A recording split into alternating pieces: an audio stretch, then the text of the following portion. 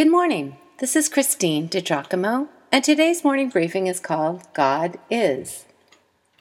How often we read scripture verses that reference our great and mighty God, yet never stop to consider our understanding of who God is, and just what that knowledge might mean to us on a daily basis. Our knowledge of God matters. Indeed, how we think of God determines just about everything about us. In the last couple of briefings, I have given you my thoughts about the God of the universe. And in the last, I asked, who is God to you? Responses from around the globe have been quite inspiring.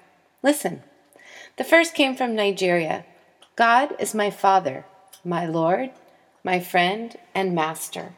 He loves me more than anything in the world. He cares about me and wants me to have and live abundant life. Here are some of the rest. God is my Father, my friend, my light. He is who I think about on every decision I make, good or bad. He stirs my heart to be like his son Jesus and become a teachable person. I want to please my God.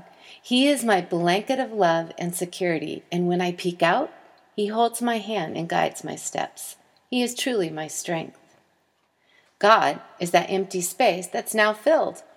God patiently waits for me to arrive at each new level of awareness, and then he meets me with his brilliance and knowledge. He is my calm and my peace. He is all. And another, God is purely good. In my longing for goodness and purity in a fallen world, I can always rest in the only truly good thing, God. He settles my angst. Here's another. God is my strength, my comfort, and my peace. He is that soft place to fall. In that, he gives me the comfort and love I need. A little longer. It seems trite to answer that question by quoting the Bible or breaking into song lyrics about who God is. Doesn't seem heartfelt. Without using the typical responses, it is hard to answer, but I'll try.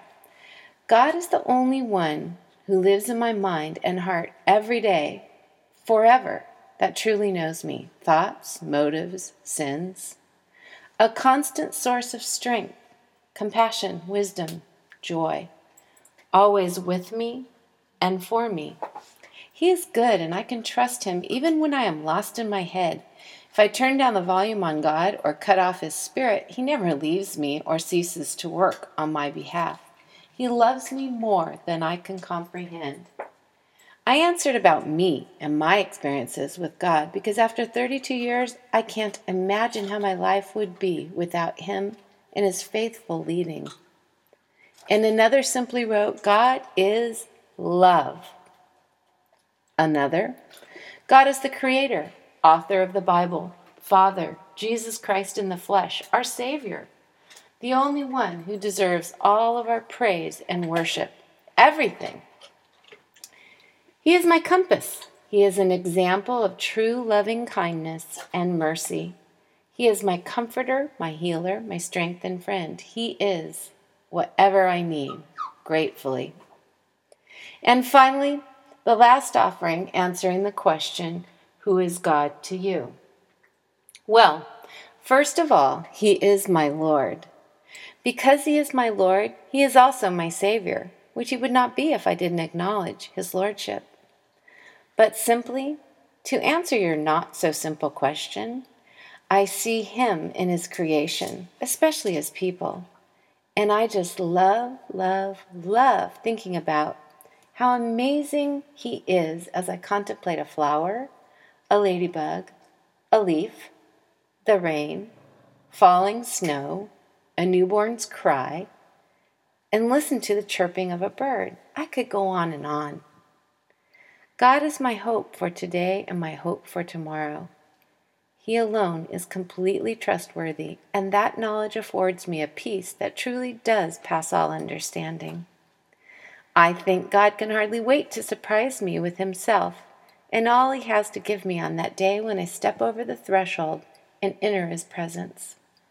I just love surprise parties, and I know with absolute assurance that the biggest, greatest, surprise party that will absolutely blow our minds awaits us. And if we could only begin to grasp just a piece of all He has in store for us, we would be living every moment filled with the kind of joy about which Scripture speaks.